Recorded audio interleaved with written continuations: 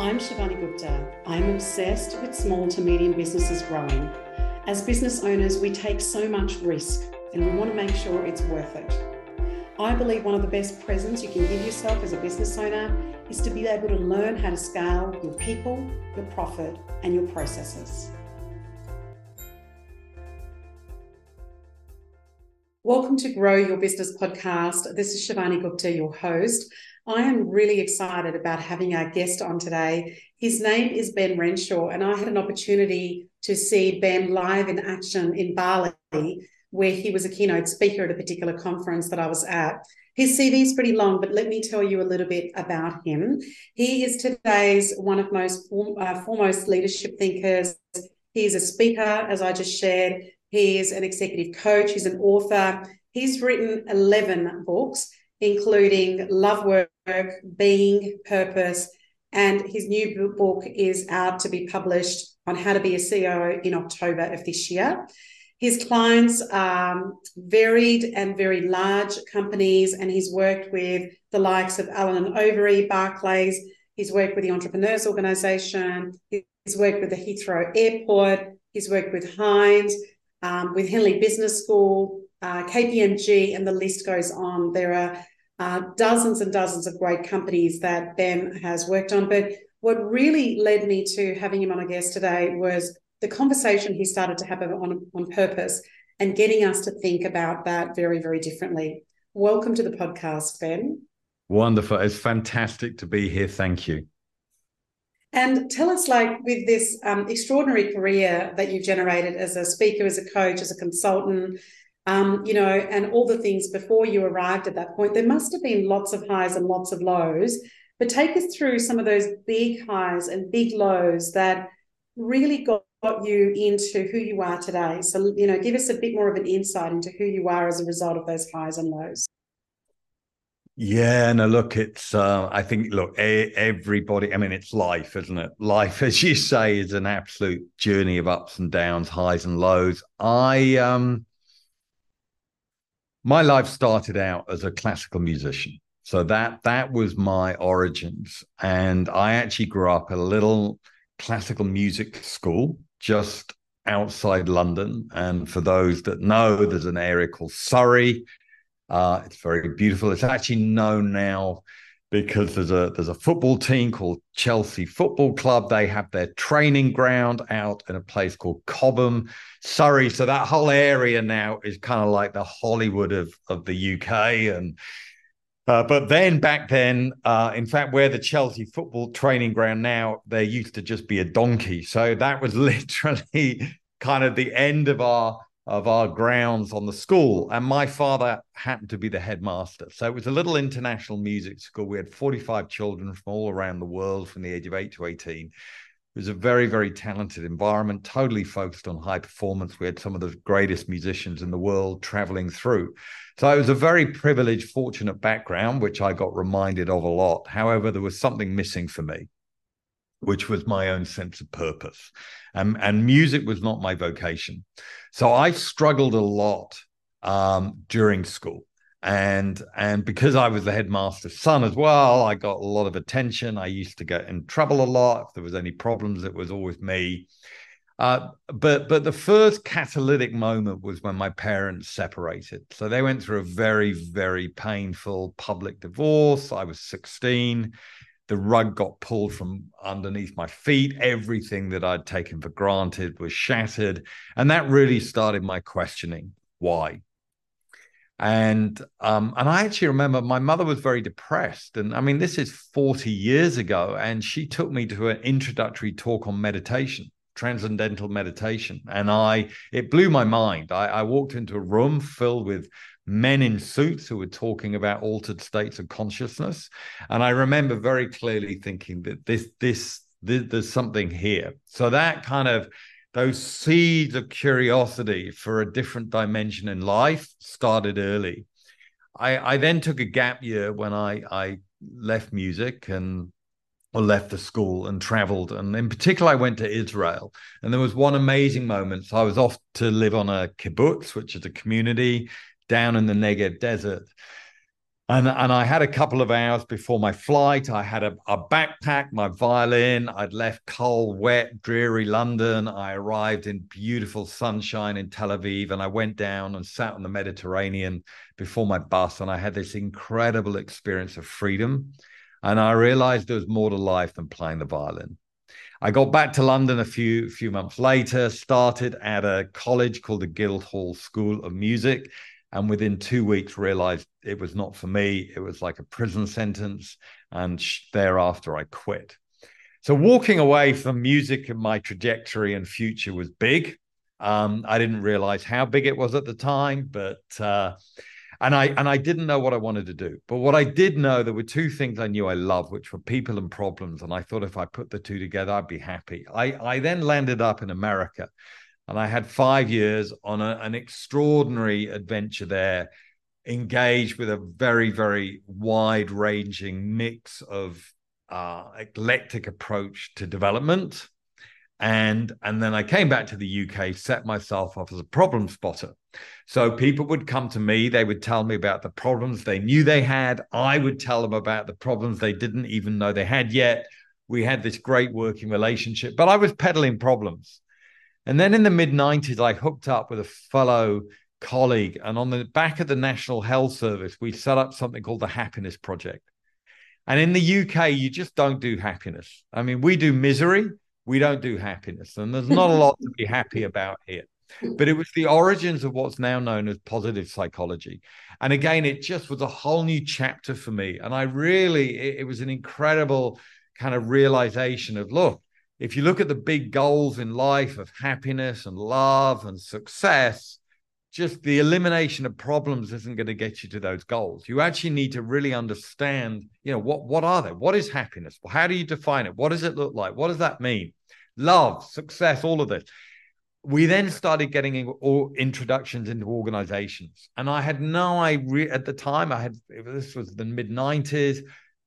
I had no corporate experience. I would walk into the first company I worked with was British Telecom. And I remember, they had over 200,000 colleagues. I walked in, I was like an alien. They looked at me, thought, here's an alien.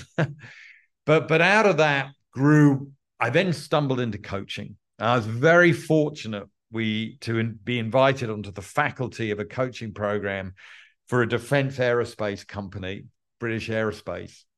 And it was all engineers. And we were training up the top 750 as coaches. And that is where I absolutely came home. And I realized coaching for me was the first time I really came across a methodology and an approach that totally resonated with my own beliefs. Because I'm an educationalist at heart. Everything I'm about is how do you help other people learn and grow and be the best they can be. So that's my raison d'etre. And coaching for me, rather than telling people what to do, create the conditions where they arrive at that for themselves. So, and then sorry, it's a long answer to your question, but then I was very fortunate. That mentor was a remarkable guy called Graham Alexander. He was the grandfather of business coaching in Europe. We then wrote a book together, Super Coaching, but he was the coach to the CEO of a company, IHG. And this is about 15 years ago. At the time, they were the largest hospitality company in the world. They had brands like Holiday Inn, Holiday Express, etc. And their CEO, Andy Kozler, fantastic guy, I'm still in touch with today. And he came in, he changed the strategy. They went asset light, sold off every hotel across the world and created a core purpose, great hotels, guests love.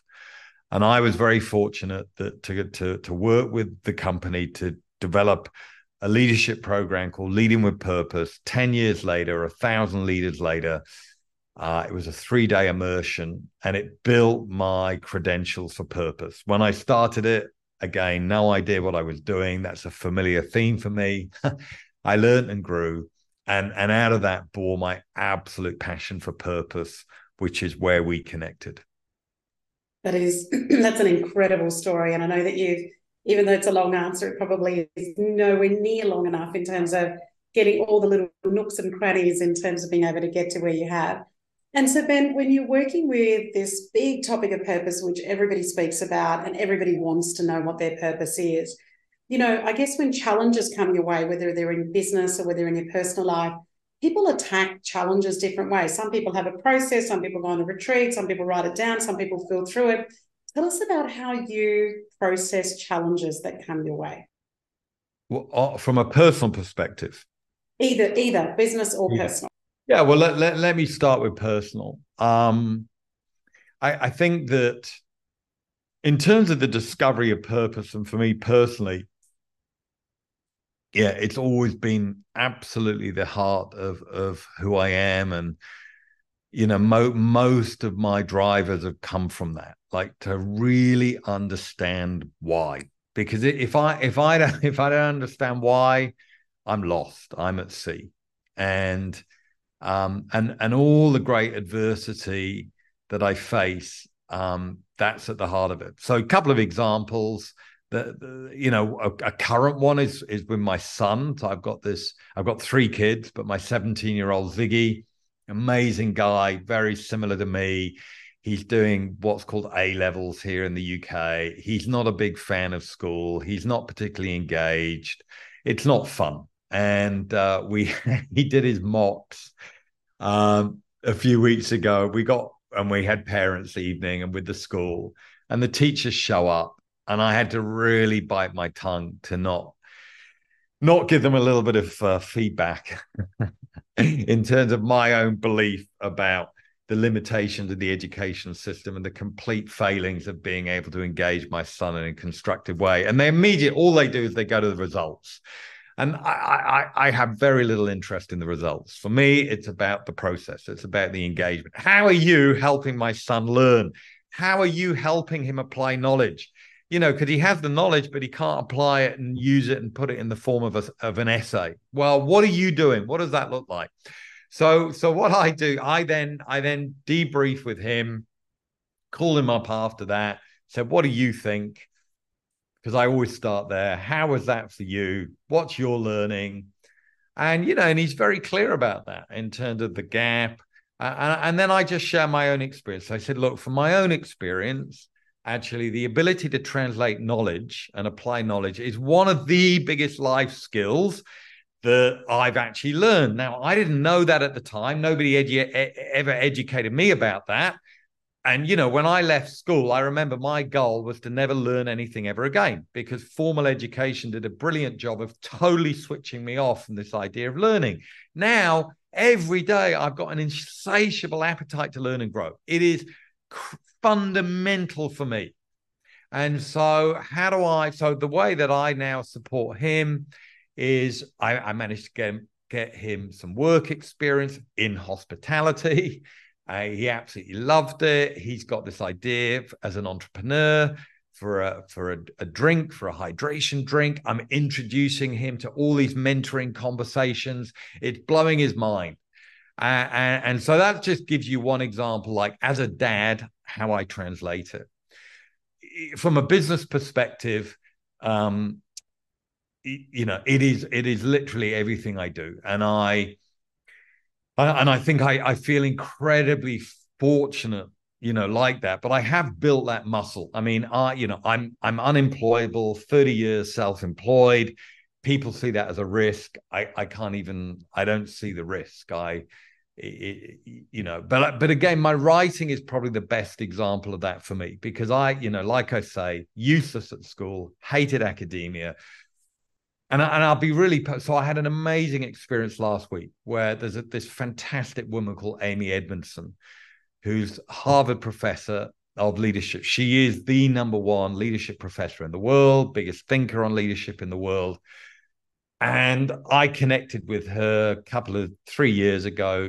She wrote a book, The Fearless Organization. She coined psychological safety. And, she writes the forwards to my books. And I called her up last week, emailed her last week. And it's, Independence Day, July the 4th. It's a busy time in America. And I reached out to her and checked in. I needed a photo. I needed this. She came straight back to me. And then I said, oh, look, I've been invited to do an event in London. What do you think if we did it together? She goes, yeah, that'd be great. I mean, and I can only put that down to a shared purpose, because there's not, there'd be no other reason why she would want to do that and spend time with me. And so I think and genuinely, in the book that you mentioned, I've just written, How to Be a CEO, the way I wrote that was 35 interviews with CEOs that I've built relationship with over the years. And for me, the only reason that they'd want to keep in touch and build relationship and continue to support and contribute to my work is because of purpose. And I think and the reason why is I think it's so personal. When you really connect with your own sense of purpose, literally, I don't remember what people do, but I remember their purpose. And I can track people 15, 20, 25 years. And people write to me after 20, 25 years with their own purpose and how their careers has evolved as a result of that. That is why I do what I do. That's phenomenal. I love that. I love the fact, isn't it great to have that feedback where people are constantly working on it daily, weekly, monthly, yearly, and then they take that time to let you know, to say, this is how I've been in alignment or out of alignment, but this is how I've been in alignment in terms of working on that. That's beautiful. And what about with writing so many books? You've got another one coming out this year, Ben. You're doing all the consulting work. You've just talked about the fact that you have 3 kids, teenagers, all of the different things that you do. What about for your own wellness? Like, what do you do for your own wellness, whether that's mentally, emotionally, spiritually, physically, whatever your belief systems are? Tell us about how you manage you to be able to then do all the work and, the things that you do both in business and personal. I mean, I think, look, one of the benefits of growing up as a musician was discipline. So I literally had to practice 4 to 6 hours a day.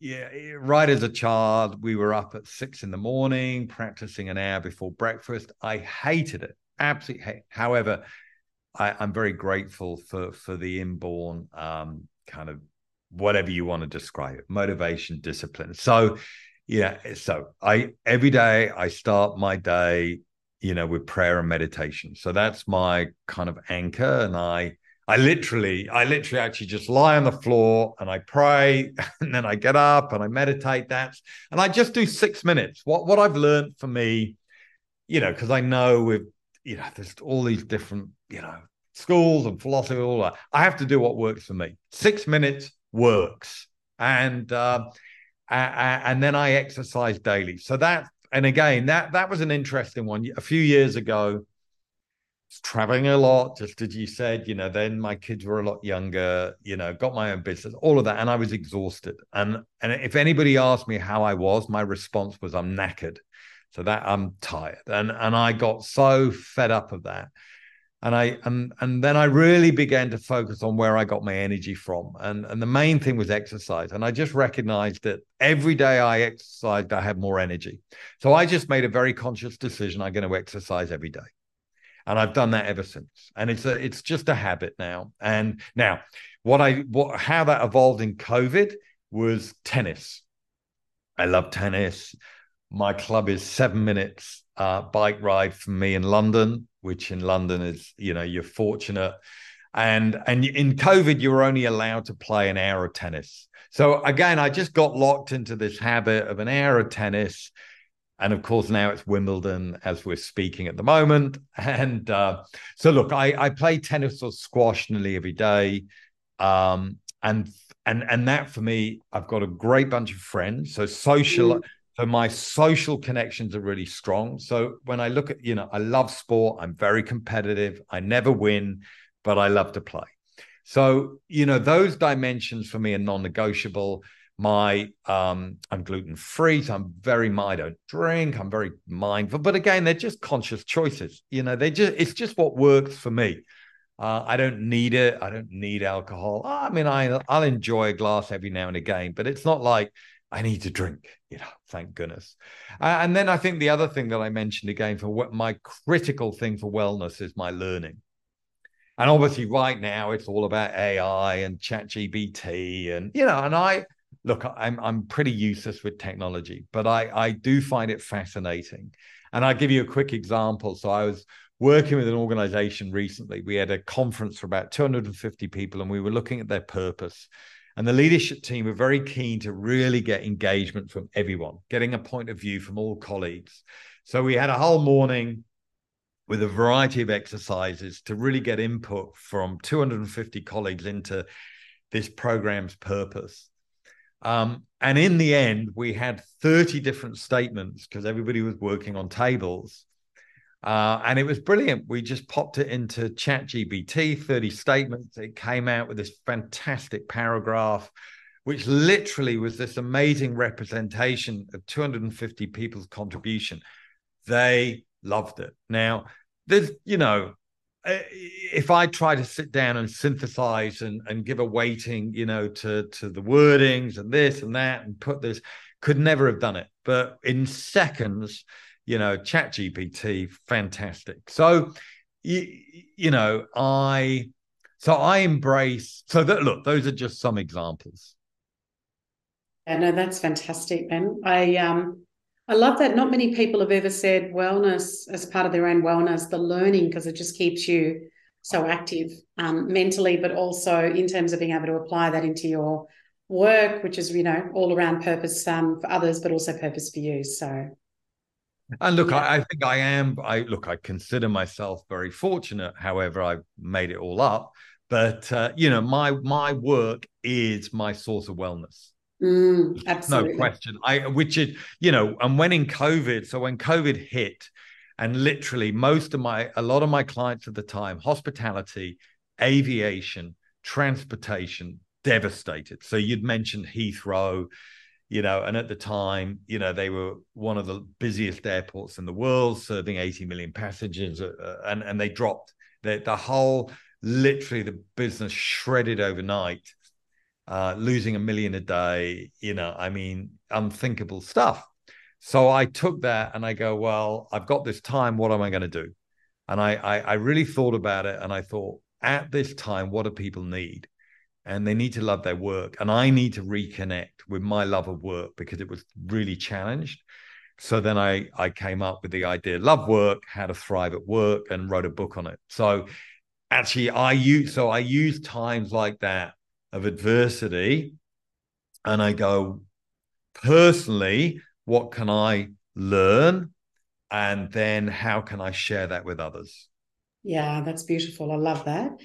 What about future aspirations, Ben? Where to from here? Whether it's a year out, 5 years out, 10 years out, what are some of the things that you go, they're still on my bucket list? I really want to do that. Or, it might be to write another 11 books. Like, tell us about some of your future aspirations in terms of what you want to do.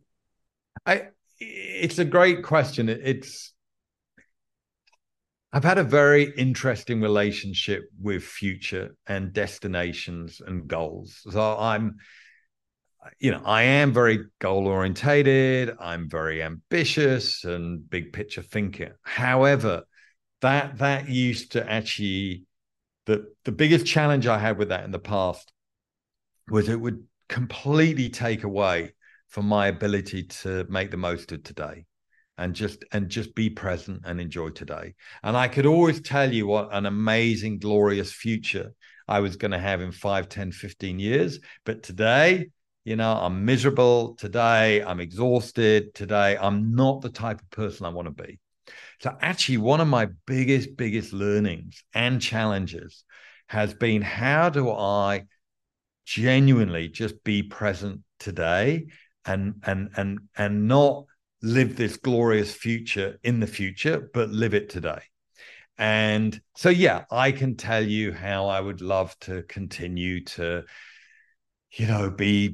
write books and contribute to big organizations and travel the world and all this great stuff, which I do. So I genuinely, I don't see that really changing. I just see that evolving. And I think at the heart of all of that is relationship. So as an example, like a year ago, get called up by Entrepreneurs Organization, come to Bali and talk about purpose. I mean, I couldn't make that up. What a wonderful invitation. And then I get to meet you and we follow up, etc. So that's all great.